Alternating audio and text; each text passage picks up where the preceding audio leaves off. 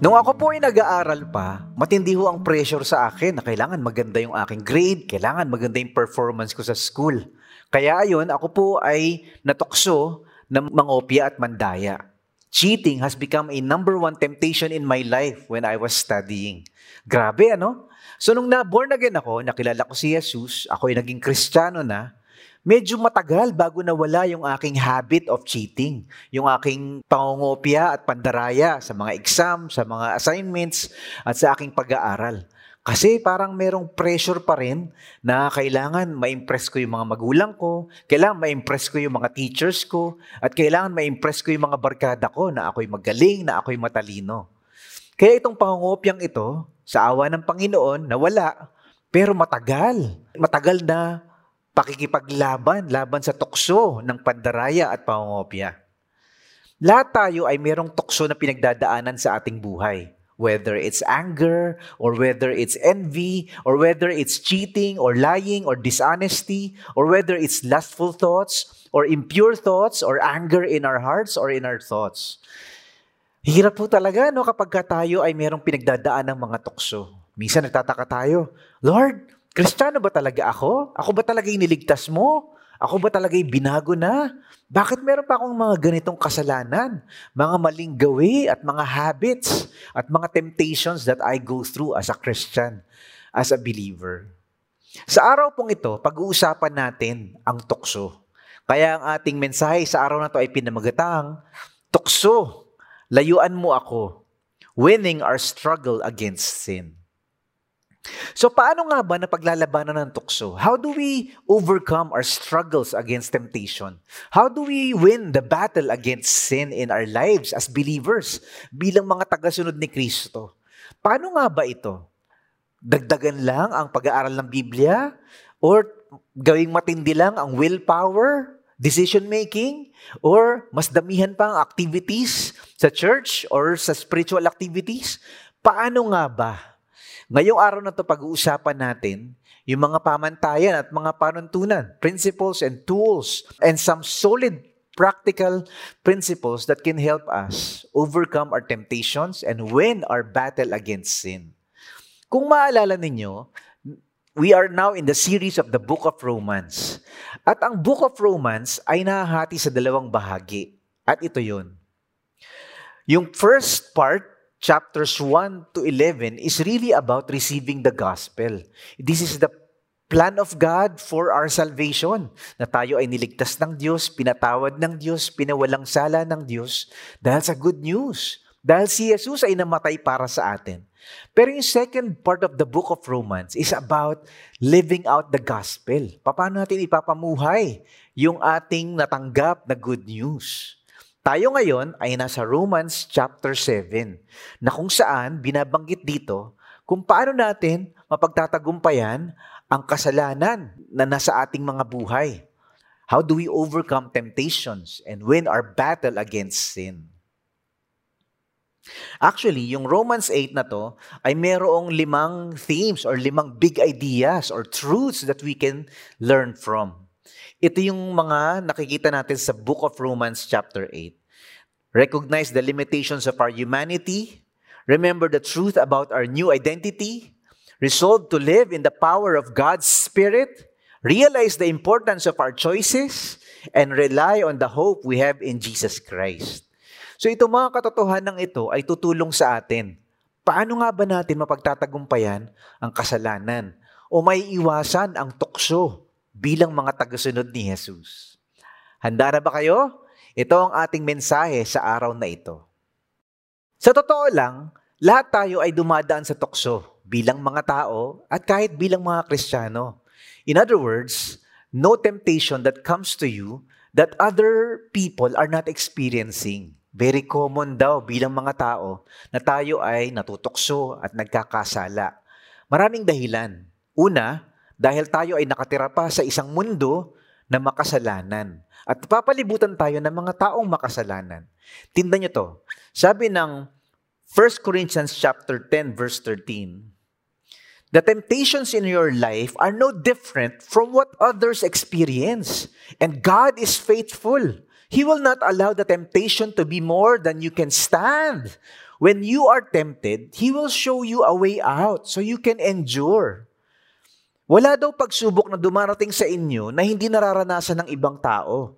Ngunit maaasahan natin ang pangako ng Diyos na hindi niya tayo pababayaang subukin ng higit pa sa ating makakaya.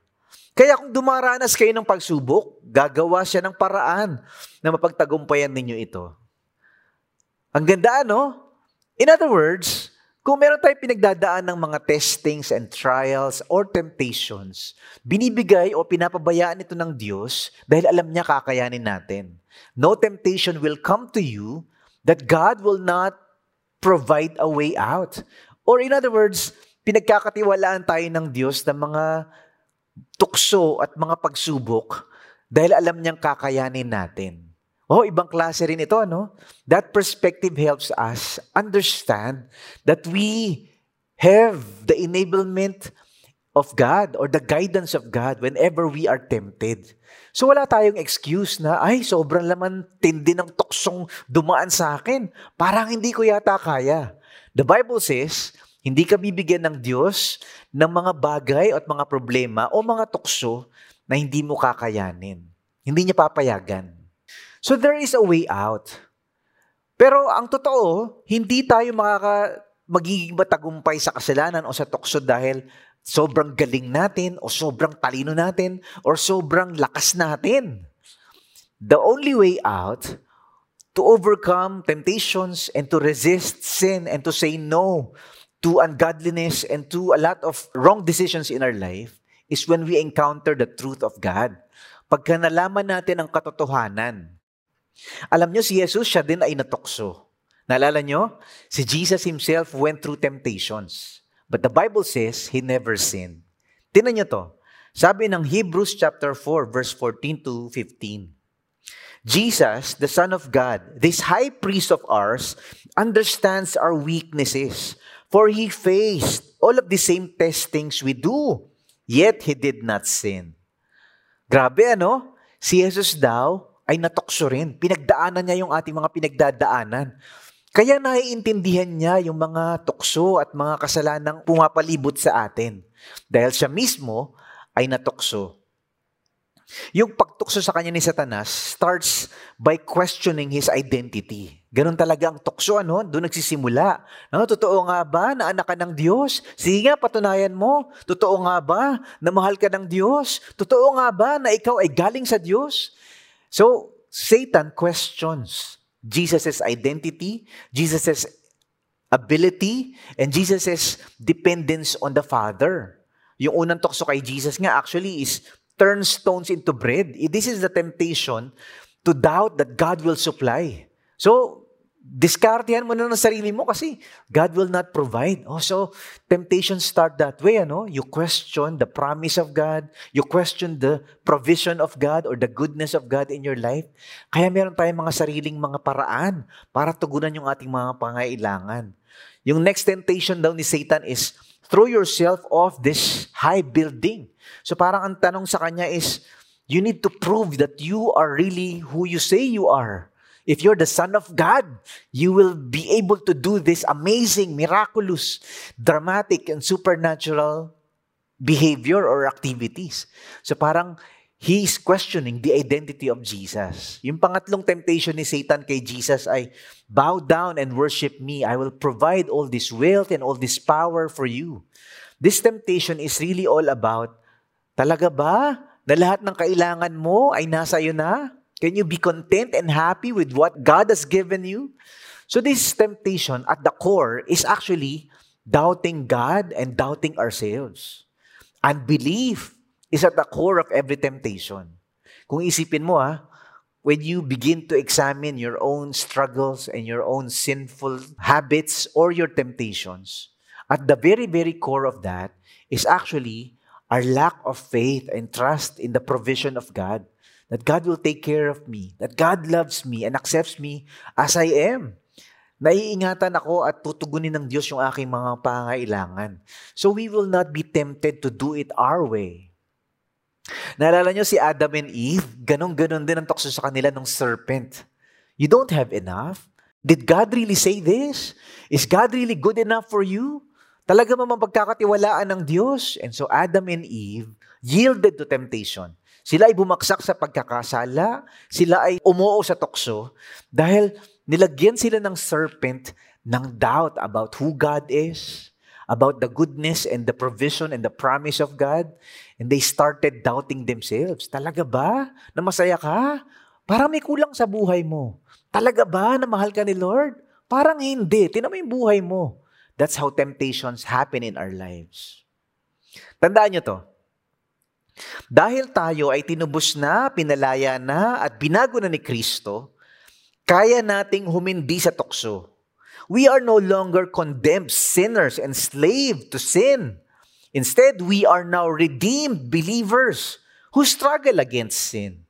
We find victory in Christ and the power of the cross. So in other words, the stronger we are in embracing and knowing and understanding the truth of who we are, pag kilala mo kung sino ka, ako'y mahal ni Lord, ako'y pinatawad na ng Diyos, ako'y binago na ng Diyos. Hindi mo na babalikan at hindi ka na mag-entertain ng mga bagay na parang Diyos-Diyosan o parang magisisilbing Diyos sa buhay mo. Ito daw yung unang paraan. How do we overcome temptation? How do we win our battle against sin? This is the first truth or the first principle. Recognize the flaws in our humanity. Ibig sabihin, napakahalaga na kailangan kilalanin mo muna yung mga kahinaan mo bilang tao. Kung hindi ka natutokso, hindi ka tao. Kung wala kang struggle, kung wala kang mga bagay na ine-entertain na magsasatisfy sa'yo, that's part of our humanity. So when you recognize that, that's the beginning of your victory or triumph over your struggles or over your weaknesses. Kasi kinikilala mo na meron ka mga limitasyon. Kinikilala mo o inaamin mo na meron mga bagay na tumutokso sa'yo at pwedeng magpabaksak sa'yo. Paul is also acknowledging this. Very powerful, very interesting. Inaamin ni Apostle Paul sa Romans chapter 7 na yung mga bagay na gusto kong gawin, yun ang hindi ko magawa. Yung mga mabubuting na dapat ginagawa ko, hindi ko ginagawa. Pero yung mga masasama na hindi ko dapat ginagawa, yun naman yung ginagawa ko.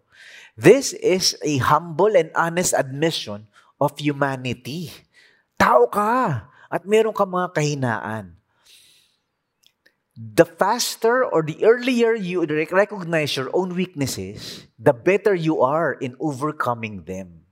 So inaamin ni Apostle Paul siya mismo, na oo, meron akong mga bagay sa aking katawan, sa aking buhay, sa aking sarili, na parang humihila sa akin, papalayo sa Diyos. Na parang pumipigil sa akin para gawin yung mga kalooban ng Diyos sa aking buhay. So, we need to acknowledge our weaknesses, our frailty. We need to acknowledge our own humanity. So that this form of humility and honesty leads us to greater victory over sin. For example, pag inamin mo na meron kang mga struggle as a human being, may recognize mo rin na meron kang mga natural desires, God-given desires bilang tao. The desire for food, hunger is not wrong, but it can lead to something wrong when you become obsessed with certain material things in this world. Or the desire for sex, the longing for intimacy or belongingness. These are all natural desires as a human being. Bahagi ng pagkatao natin ay meron tayong mga pagkauhaw at pagkagutom at meron tayong mga inaasam-asam sa buhay na ito na pwedeng mag-lead sa atin sa tama at pwede ring magdulot ng tukso at kasalanan sa ating mga buhay. But first, we have to recognize our own limitations, our own weaknesses, and our own struggles as human beings. Mapapansin nyo, the more we mature in Christ, the longer we walk with Jesus, the more we realize who we really are, and the more we need of God's grace and God's power and God's strength in our lives.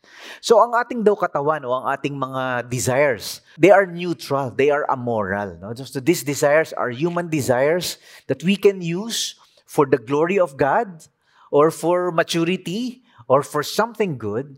But these desires can also be used for us to commit sin and to commit addictions and to be destructive in our lives. Yan. So tayo daw ay merong mga pagpipili kung anong gagawin natin sa ating mga desires bilang mga tao. Tingnan nyo to. Sabi ng Romans chapter 7 verse 15, I don't really understand myself.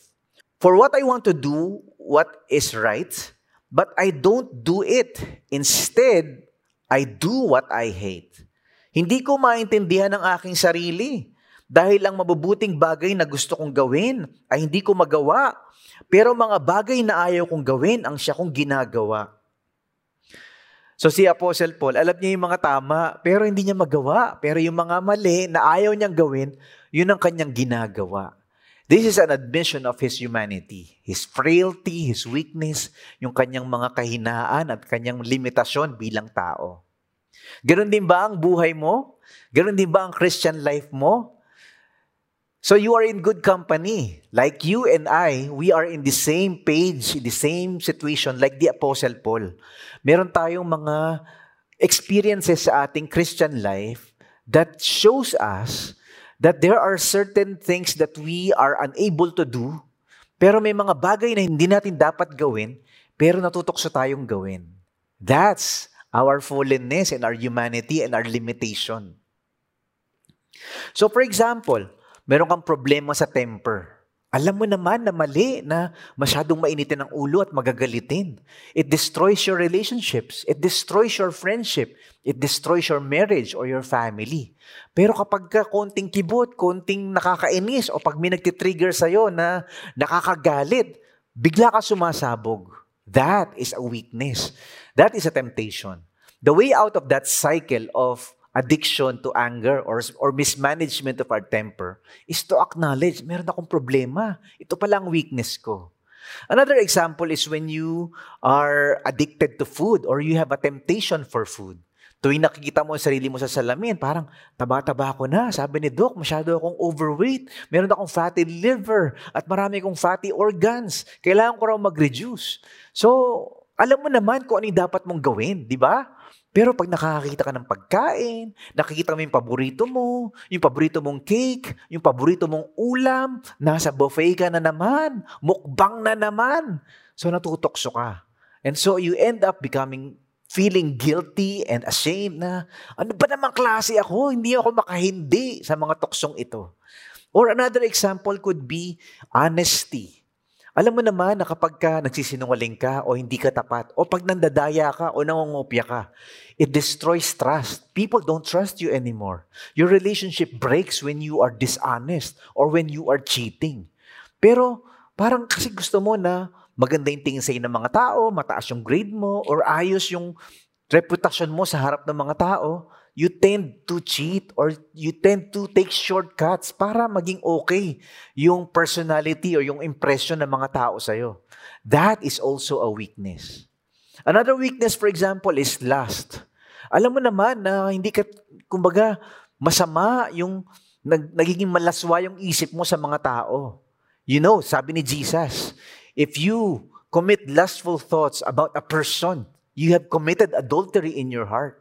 Panay pa naman ang panood mo ng mga sexual videos na very, very pornographic. O panay ang basa mo ng mga magazine na very tempting.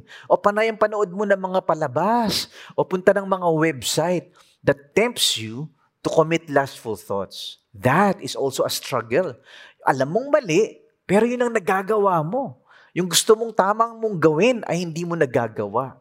This is very like the Apostle Paul. Or for example, you have a problem with pride.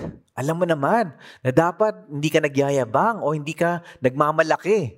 Pero dahil natutokso ka na paimpresan yung mga tao, magpasikat, at yung mga tao kailangan bilib na bilib sa'yo, you become arrogant and you become proud. Or yung meron ka minsan mga naiisip na gusto mo mga taong kagalitan, hateful thoughts. Meron kang mga revenge thoughts. Parang gusto mo saktan, gusto mo siyang gantihan, gusto mo siyang magdusa.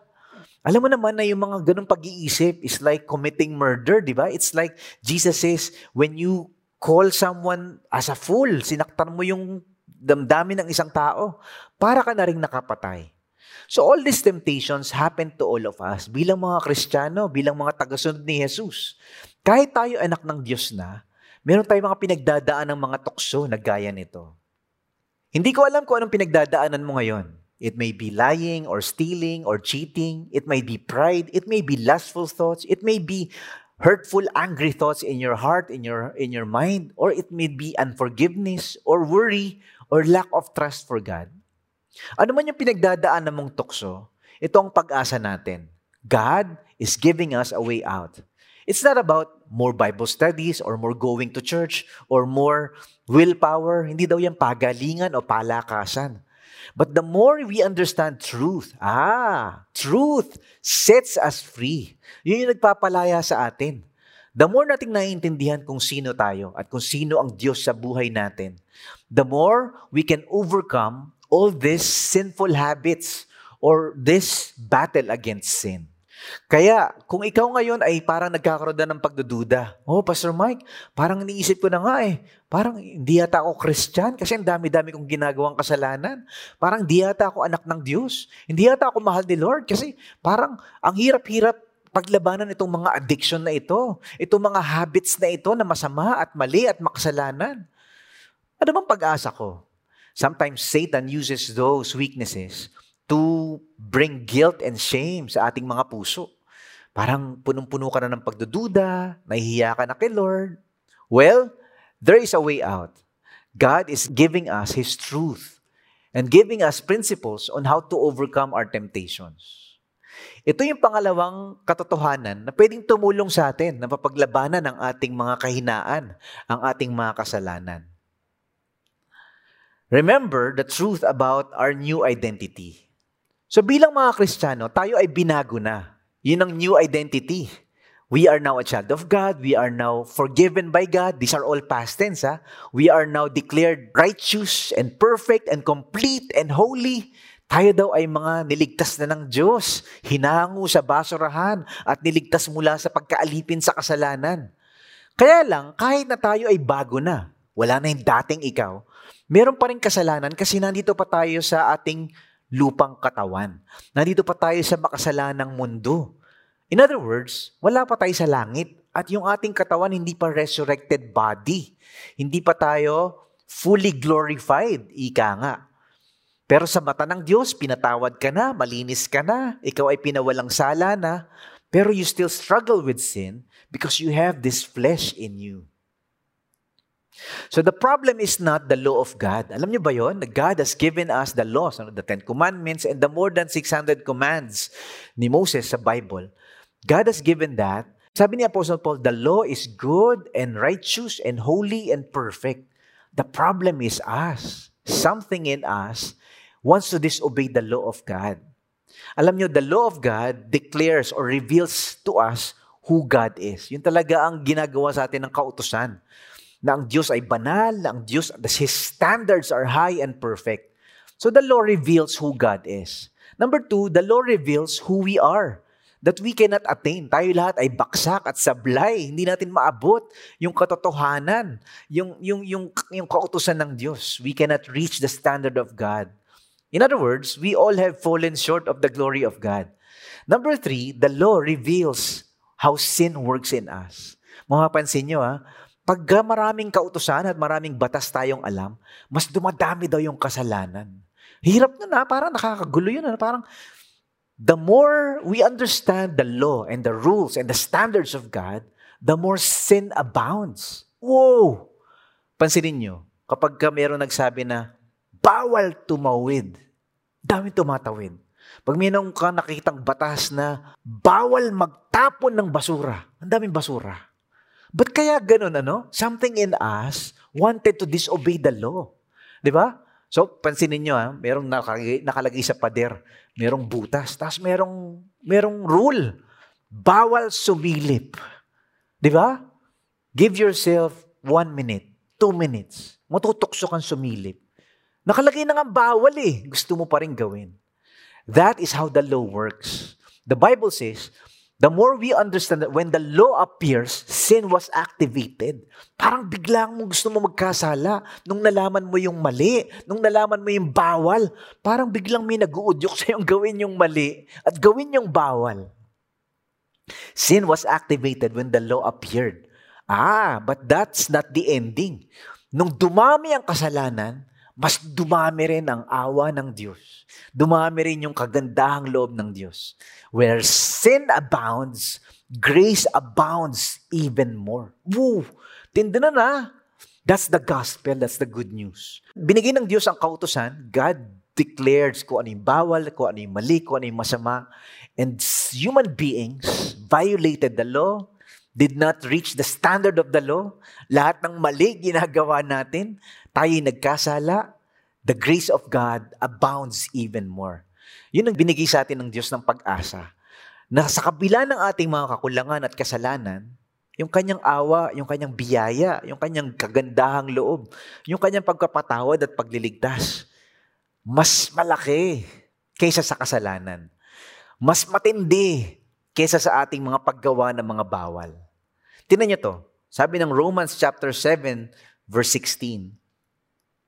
But if I know that what I am doing is wrong, this shows that I agree that the law is good. Di ba? Sinasabi ni Apostle Paul, the law is good. Wala namang mali doon sa batas eh. Yung mga pinagbabawal ng Diyos, they are good. So the more we recognize that, the more you realize that the Spirit of God is in you. Pero ito yung problema talaga. Ito talaga yung problema. Maganda yung batas. Ayos naman yung utos ng Diyos. Ang problema, merong something in us wanted to violate the law. Sabi ni Apostle Paul sa verse 17, but now it is no longer I who do it, but sin that dwells in me. Kung ang ginagawa ko ay hindi ko nais, hindi na akong gumagawa nito, kundi ang kasalanang naninirahan sa akin. In other words, it is no longer you who do the sin. It is the sin or the flesh that is driving you to do it. Ibang ibig sabihin, kasi binago ka na eh. Dati, pag nagkakasala ka, ganun ka talaga eh. That's your old nature, yung lumang ikaw. Pero nung na-born again tayo, nung tayo ay nilinis ni Jesus, pinatawad ni Jesus, niligtas, binago ni Jesus, the old self died. The old self, sinful nature, the old you was crucified. Wala na. Binigyan na tayo ng bagong pagkatao. So yung natitirang kasalanan, yung natitirang laman, yung natitirang mga sinful habits na ang hirap-hirap tanggalin, hindi na ikaw yun. Sabi ni Apostle Paul, it's no longer I. Hindi na ako ang gumagawa nito, kundi yung mga natitira pang kasalanan na nasa aking buhay, nasa aking katawan. That's why, sabi ng Romans chapter 6, verse 11, so also, you should also consider yourselves to be dead to the power of sin and alive to God through Jesus Christ. Sabi niya, kaya dapat din ninyong ituring ang inyong sarili bilang patay na sa kasalanan, ngunit buhay para sa Diyos, sapagkat kayo nakipag-isa kay Kristo Jesus. So if you are already in Christ, you are already dead to sin. Oh, matindi to ha. This is a powerful truth. We are no longer slaves of sin. We are already dead to sin. Parang wala na. We are above sin. Dati daw, nung hindi pa natin kilala si Jesus, wala pa tayo kay Kristo, Jesus Christ is not yet in our lives, sin is above us. Sin is a master over us. Parang no choice ka talaga. Kung anong gusto ng kasalanan, pwede mong gawin. Pero ngayon, dahil nasa atin na si Kristo, tayo daw ay pinalaya. Now you can say no to sin. May kasalanan pa rin kasi nandito ka pa sa lupa, nandito pa tayo sa mundong ito at sa katawang ito. Pero now, sin is below us. Sin is beneath us. We can say no to sin. Now we have the freedom to choose to obey God, to live for God, and to choose what is righteous, and say no to ungodliness. Say no to sin. In other words, ang solusyon laban sa tukso ay hindi dahil ang dami-dami mong kagalingan o kalakasan, ang dami mong pinag-aaralang Bible o dami mong ginagawa sa church, o ang lakas-lakas ng willpower mo na hindi talaga. Hindi kaya ng mga ganoon. The only way, the most powerful antidote against temptation or our sinfulness or our habits or weaknesses is truth. Truth sets us free from our addictions and from our sinful habits and temptations. Kumbaga, si Satan, sinasabi niya sa atin na, tinan mo na, ikaw ay guilty, ikaw ay unworthy, hindi ka karapat-dapat, dami mong kasalanan. So, meron tayong parang cycle of doubt and guilt and shame and going back to our sinful addictions. Kasi nga, kinokondemn tayo ni Satan That's the lie. The truth is, God instead is saying to us, you are forgiven. You're a new creation. You are mine. You are now righteous. Huwag mo nang balikan yung mga yan. Walang kapangyarihan sa'yo yan. And so Jesus is telling us, the Apostle Paul is telling us, God is telling us, when you believe the truth about who God is and about who you are better off in your struggle and your victory against sin. Kaya nga sabi ni Apostle Paul, di ba? There is now no condemnation for those who are in Christ Jesus. Pag na kay Kristo ka na, never ka nang paparusahan, hindi naggalit ang Diyos sa'yo, at hindi ka na ikukondena na ikaw ay makasalanan. Dahil tayo ay ligtas na, di ba? And so that truth allows us to understand who we are and live out kung sino talaga tayo. Kumbaga yung identity mo drives your decisions, your choices, your habits, your behavior, and your lifestyle. It's the belief about how God sees you and how God loves you and how God has forgiven you. Sa akin nakatulong to Kumbaga, meron ako mga kahinaan, meron ako mga addictions, at meron ako mga sinful habits na ang tagal-tagal bago mawala kahit na ako ay Christian na. Pero the more I reflect and the more I dive into the truth about how God sees me and what God declares about me. Mike, malinis ka na Tanggap na kita At walang kahit anong mangyayari man bagay na pwedeng maghiwalay sa akin sa'yo. You are now mine. You don't belong to the garbage. You don't belong to the world. You don't belong to the flesh. Sin is not your master anymore. Hindi ka na alipin ng kasalanan. That truth somehow melts all my fears, all my insecurities, heals all my wounds, and melts all my addictions. Wow! Ang galing That's why it's called the good news. It sets us free from the lies of the enemy and from the enslavement and the habits and the weaknesses that tends to hinder us from obeying God or living for God. Sabi ng Romans chapter 6, verse 1 to 3, well then, should we keep on sinning so that God can show us more and more of His wonderful grace? Of course not. Since we have died to sin, how can we continue to live in it? Kumbaga, ngayong sinasabi natin na tayo ngayon ay pinatawad na, tayo ay merong grace of God, magkakasala ba tayong patuloy? Sabi ni Apostle Paul, hindi pwede. Kailangan nating mabuhay na ngayon para sa Diyos. Because we have died to sin. Tayo ay namatay na sa kasalanan. Dapat mabuhay na tayo para sa katwiran at sa kabutihan. In other words, now that you know the truth, how can you live in a lie again? Nakakita na ba kayo ng multi-billionaire na nagkakalakal ng basura at naghahanap ng pagkain sa basura o ng kikitain sa basura? Imposible, di ba? So we are now declared as multi-billionaires, so to speak. We were now rescued from the garbage. Huwag mo na balikan. Parang hindi mo maisip na yung isang taong nilinis, pinayaman na ng Diyos, binago na ng Diyos, binabalik-balikan pa rin yung basurahan. Hindi daw ganoon yung epekto ng grace of God sa atin. Di ba? Marami kasi nag-iisip na, ayan naman pala napakabuti ng Diyos. Pinatawad na pala tayo Yung ating mga kasalanan pala wala na dahil kay Jesus, dahil sa krus. Hindi pwede natin gawin yung gusto natin. Pwede na tayo mag-enjoy sa basurahan uli. Sabi ni Apostle Paul, no! Absolutely not! Hinding-hindi. Hindi pwede yun.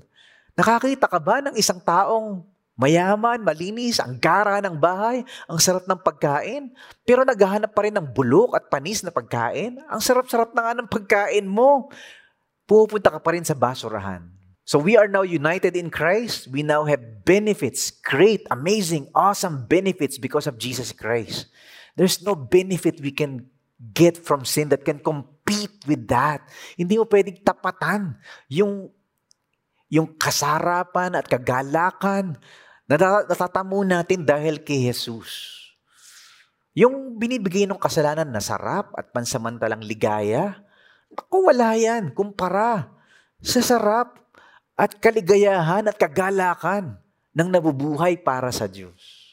Minsan lang kasi talagang nalilito tayo, parang tayo na-deceive ni Satan ng kalaban natin na akala mo yung buhay na punong-puno ng kasalanan at punong-puno ng mali ay masarap. Hindi pala. Sabi ni Apostle Paul sa Romans 7 verse 19 to 20, I want to do what is good, but I don't. I don't want to do what is wrong, but I do it anyway. But if I do what I do not want to do, I am not really the one doing wrong. It is sin living in me that does it. Sabi niya, kung ang ginagawa ko ay hindi ko nais, ginagawa ko yung gumagawa noon ay hindi na ako, kundi yung kasalanang nabubuhay sa akin. Grabe, ano? So in other words, the Apostle Paul is acknowledging, I am no longer a slave of sin. Hindi na ako yung dating Pablo. Ako ngayon ay binago na. So itong mga nangyayaring kasalanan sa buhay ko, hindi na ako yan. Ito ay kasalanan na nasa aking katawan. Something in me does it. So how do we overcome sin? How do we win the battle against temptations? Ito yung pangatlong katotohanan. Resolve to live in the power of God's Spirit. At the end of the day, it's not about our own strength, our own wisdom that will win the battle against sin. But it's the Spirit of God. Kapag tayo daw ay lumalakad kasama ang Diyos at nagdidepende sa kalakasan na binibigay ng Espiritu ng Diyos. Yun lang talaga ang paraan upang tayo ay maging banal at tayo ay makaiwas sa kasalanan. Tingnan niyo to. Sabi ng Romans 8, 1-2. So now there is no condemnation for those who belong to Christ Jesus. And because you belong to Him, the power of the life-giving Spirit has freed you from the power of sin that leads to death. So pagka tayo daw ay napupuspos, napupuno ng banal na Espiritu, tayo ay umaasa sa banal na Espiritu, the Spirit of God leads us, guides us, fills us, and drives our lives. We are more prone to overcome and to be victorious against sin and against the temptations of our lives.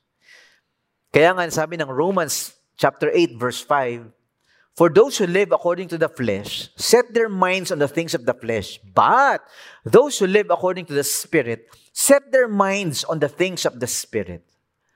So something about the renewing of our minds and setting our minds on the things of the Spirit helps us overcome our weaknesses, helps us overcome our sinful habits, and helps us to say no to sin and overcome temptation. Kapag daw ang ating mga isip at puso ay kinokonekta o ina-align natin sa galaw ng Espiritu ng Diyos, sa mga prinsipyo ng Espiritu ng Diyos, sa mga katotohanan ng Espiritu ng Diyos, the Spirit of God shapes our character and drives our lives and directs our actions.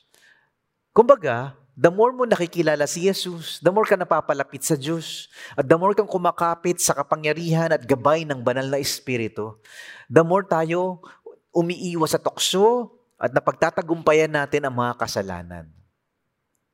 Kaya nga sabi ng Romans chapter 8 verse 26, the Spirit helps us in our weakness. Ang ganda, no? Tinutulungan tayo ng banal na Espiritu sa kahinaan natin. May kahinaan ka ba? Tulad ko, tulad ni Apostle Paul, tayo daw ay merong mga kahinaan. We have weaknesses. Tayo daw ay merong mga tukso na ating nilalabanan. Parang meron tayong ginigirang mga kasalanan sa ating mga buhay. Oo nga wala pa tayo sa langit Hindi pa tayo resurrected body Hindi pa tayo glorified beings. We are saved. We are forgiven. We are cleansed. We are redeemed. We are born again. We are changed and transformed in Christ. Pero meron pa rin tayong mga pinagdadaan ng tukso. Pero hindi yun ang ending. Meron tayong kakampi. Meron tayong lakas na galing sa Espiritu ng Diyos. At ito yung pang-apat na prinsipyo that can help us. Paano nga ba paglabanan itong mga tuksong ito? How do we overcome sin and temptations in our lives? Number 4 says, realize the importance of our choices. In other words, meron tayong mga decision na ginagawa araw-araw. We make choices every day that can either help us avoid sin or can make us fall into sin. So, for example, siguro sinasabi mo sa sarili mo, Pastor Mike, kilala ko naman si Jesus. Alam ko naman na Christian ako. Alam ko naman na mahal ako ni Lord. Alam ko naman na nasa akin ang Holy Spirit. Pero it seems that I'm stuck with this addiction or with this habit or with this temptation. Parang paulit-ulit. Kumaga, nagsusuri ako kay Lord, pero paulit-ulit. one of the reasons is sometimes we make choices that enable or empower the addiction. Kaya paulit-ulit kasi meron tayong mga habit or meron tayong mga lugar na pinupuntahan o meron tayong mga bagay na pinapanood na nagko-contribute to make us fall into the spiral of sin and addiction over and over and over again. So dapat pinipili talaga natin, binabantayan natin yung ating pinapanood, binabasa o sinasamahang mga kaibigan, the conversations we have, the websites we visit, the shows we watch, the books we read, the people we meet, the friends that we have, or the places we go to. Choices. Meron daw tayo mga pagpipili. Dapat piliin mo, yun makakatulong sa'yo na mas maging mature, mas maging godly, mas maging holy, at mas maging maayos ang buhay mo. We choose wisely how we live our lives. Ibig sabihin, yes, God will help us. Yes, the Holy Spirit will empower us.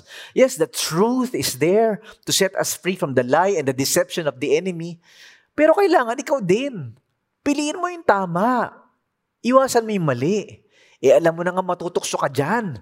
Huwag ka na pumunta dyan. Alam mo na nga natutokso ka pag pinapanood mo yan. Huwag mo nang panoorin. Choices, choices, and choices. Sabi ni Apostle Paul sa Romans chapter 6, verse 12 to 13. Do not let sin control the way you live. Do not give into sinful desires. Do not let any part of your body become an instrument of evil to serve sin. Instead, give yourselves completely to God. For you were dead, but now you have new life. So use your whole body as an instrument to do what is right for the glory of God. Grabe, no? Huwag mo nang hayaan na yung kasalanan na maghari sa iyong buhay, sa iyong ugali, sa iyong mga relasyon, at sa iyong mga aksyon. Do not present the members of your body to sin. Sinasabi ni Apostle Paul. Choices, choices, choices. Sometimes, overcoming temptation is as simple as a head turn. Di ba? Sabi niya, huwag mong gamitin yung mga bahagi ng katawan mo sa pagkakasala. So, it's your head, ano? Di ba? Pagka may dumadaang tukso, huwag kang lumingon. Okay na yung napansin mo, tas huwag mo nang balikan, ano? The head turn. Or sometimes, it's your eyes, your feet, your hands. Do not allow the members of your body to be used for sin or for temptation. Alam niyo, our body is neutral. There's nothing wrong with our body. But the body can be used for sin. So, nagagamit ito sa mga mabuting bagay, pwede rin magamit sa mali at sa masama. So, may nagtatanong sa akin, Pastor Mike, tumatagal ba? Habang tumatagal ka sa iyong Christian life at sa pagsunod sa Diyos, dekada ka ng Kristiyano, does it get easier? Not necessarily. So, the answer to that is yes and no. Kasi sometimes, may mga tao na 30 years ng Christian, dekada na silang sumusunod sa Diyos, pero puro naman kasinungalingan ang pinaniniwalaan. If you believe in the lie, that you are no good, that you are a waste, that you are a loser, that you cannot live for God, you cannot honor God at all. And then yung 50 years of your Christian life, there's no growth, there's no transformation. But sometimes, 3 taong ka palang Christian or you're 5-year-old Christian, but you live with the truth and you believe the truth instead of the lie. I am forgiven. I live for God. I'm a child of the King. I am redeemed and I was declared righteous because of Jesus Christ. And so you live out the truth in your life. And so merong transformation at merong growth. So hindi raw yan sa patagalan. Di ba? Tayo nga, makikita natin, even if you are mature and old and you have been walking longer in the faith, it doesn't guarantee that you have less temptations and you have less addictions. But the more you are deeply understanding and living out the truth of who God is and who you are in God, the more we are prone to become victorious over sin and temptation. Ito naman yung panglimang truth that can help us, principle that can guide us. How do we overcome sin? How do we overcome temptations and win this battle against sinful habits in our lives? Rely on the hope we have in Jesus Christ. At the end of the day, it's Jesus Christ. It's Christ alone who can help us win this battle. Na talaga siya yung nagbabago ng ating mga buhay, siya yung nagbabago ng ating mga isip, siya yung nagbabago ng ating mga ugali at mga puso at mga damdamin. It is Christ who shapes us to be conformed to His image. Di ba? Kapag ikaw daw ay lalong napapamahal sa Panginoong Jesus, lagi mo siyang kinakausap, lagi mo siyang kasama, lagi mong inuunawa kung ano yung mga turo niya, nagiging kawangis ka niya. Nagiging kaugali mo si Jesus. Yung mga pagpili mo, yung mga pag-iwas mo sa tukso at mga mali at mga masama at makasalanan, ay resulta na lamang yon ng iyong pagmamahal kay Jesus at ng buhay mo na nagiging kagaya ni Jesus. When your life is transformed and it's become an image of Jesus Christ, a reflection of who Jesus Christ is, the more you become victorious against the garbage of this world. Di ba? Pag natikman mo na kung gaano kasarap ang mabuhay kasama si Jesus. Pag natikman mo na kung gaano kayaman at kung gaano kasarap at kung gaano punong-puno ng kagalakan ang makasama si Jesus at sumunod kay Jesus, hindi mo na babalikan yung mga walang kwenta at mababaw at pangit na mga basura. Kasi natikman mo na, ang sarap pala ng si Jesus ang aking buhay. Di ba? I choose to follow Him who loved me and Him who died for me. So I no longer live for myself, but I live for the one who gave Himself for me. That's amazing, huh? And that's the good news. That's the power of the good news in our lives. We are set free from our inclinations towards sin and towards selfishness and towards the shallow things of this world. Parang napapalaya ka sa mga bagay na akala mo ay makinang, masarap, masaya, pero hindi pala. Kasi meron kang mas natikman, mas masarap at mas malalim at mas nagbabago ng buhay mo. At yun si Jesus. At yun ang pagmamahal ni Jesus. Tingnan nyo, sabi ng Romans 7:24-25, who will deliver me from this body of death? Thanks be to God through Jesus Christ our Lord. Ang galing, ano? Sinasabi ni Apostle Paul, sino nga ba talaga ang magliligtas sa akin? Sino ba talaga magbabaklas nitong mga kasalanang ito sa buhay ko? Buti na lang. Thank you, Lord. Nandyan si Jesus, si Jesus, ang talagang magliligtas sa akin, ang talagang tutulong sa akin at magbabago ng buhay ko. Romans 8:1 says, so now there is no condemnation for those who belong to Christ Jesus. So this means, sa paningin ng Diyos, malinis ka na, pinatawad ka na, niligtas ka na, banal ka na, dahil kay Jesus. Pero meron ka pa rin mga pinagdadaan ng mga addiction, mga tukso at mga weaknesses at mga temptation. Pero hindi yun ang ending. Kasi lahat ng ito ay unti-unting mawawala habang tayo ay nabubuhay para kay Jesus. Habang tayo ay kumakapit kay Jesus. At habang tayo ay natitikman natin ang kabutihan, ang kagandahan, ang kasarapan ng mahalin si Jesus at mahalin ni Jesus. Tandaan nyo to. Dahil tayo ay tinubos, pinalaya at binago na ni Kristo, kaya nating humindi sa tukso. We are no longer condemned sinners enslaved to sin. We are now instead redeemed believers who struggle against sin. We find victory in Christ and the power of the cross. Ngayong araw na ito, natutunan natin na the only way, these are truths and principles and tools that we can use to overcome temptation in our lives, to win the battle against sin. Number 1, recognize the limitations of our humanity. Meron ka mga kahinaan bilang tao. Huwag mo itanggi na meron ka mga struggle.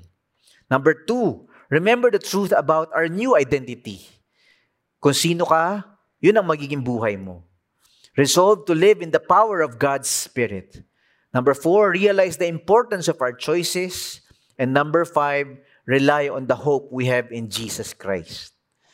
Nawa po sa ating mga pinag-usapan at narinig na mga katotohanan sa araw na ito, ay nabigyan tayo ng pag-asa. We were given a glimpse of hope that we are not doomed, that we are not enslaved with this body of death, that we are not stuck with our addictions and our weaknesses, with our sinful habits and temptations, that we can be freed, that we can be cleansed, that we can walk in the power of the Holy Spirit, na tayo ay pwede magtagumpay laban sa ating mga kahinaan at humindi sa mga kasalanan dahil kay Jesus, dahil sa Panginoong Diyos at dahil sa banal na Espiritu na nasa ating mga buhay. Tayo po'y manalangin. Lord, kami po ay mga tao na may mga kahinaan at madaling matukso. Pero hindi po yun ang ending ng aming mga kwento. Dahil kay Jesus, kami po ay binago, pinalaya, pinatawad. Kami po ay nilinis at binigyan ng bagong buhay, bagong pagkatao. Wala na yung dating kami. Kami ngayon ay bago na dahil kay Jesus. Pero Lord, meron pa rin kayong mga tukso at mga pinagdadaan ng mga kahinaan sa aming mga buhay. Tulad ni Apostle Paul, the only one who can rescue us from this body of death, from these sinful addictions and habits that seem to hinder us from glorifying you, ay si Jesus. Si Jesus lang, Lord, pala, ang tangi naming dapat kapitan at mahalin at samahan at kilalanin upang unti-unti po namin maranasan na walang kwenta nga po talaga ang mga basura ng mundo at mga tukso at mga ino-offer na kasarapan ng mundong ito. Ang tunay na ligaya at tunay na galak at tunay na malalim na kasiyahan ay nasa iyo lamang. Ang sarap, Lord, na yung pag-ibig mo ay higit sa ano pa mang kayamanan, ano pa mang relasyon, ano pa mang bagay sa mundong ito. Thank you, Lord. We praise you, we glorify you for your word today. In Jesus' name, amen. Amen.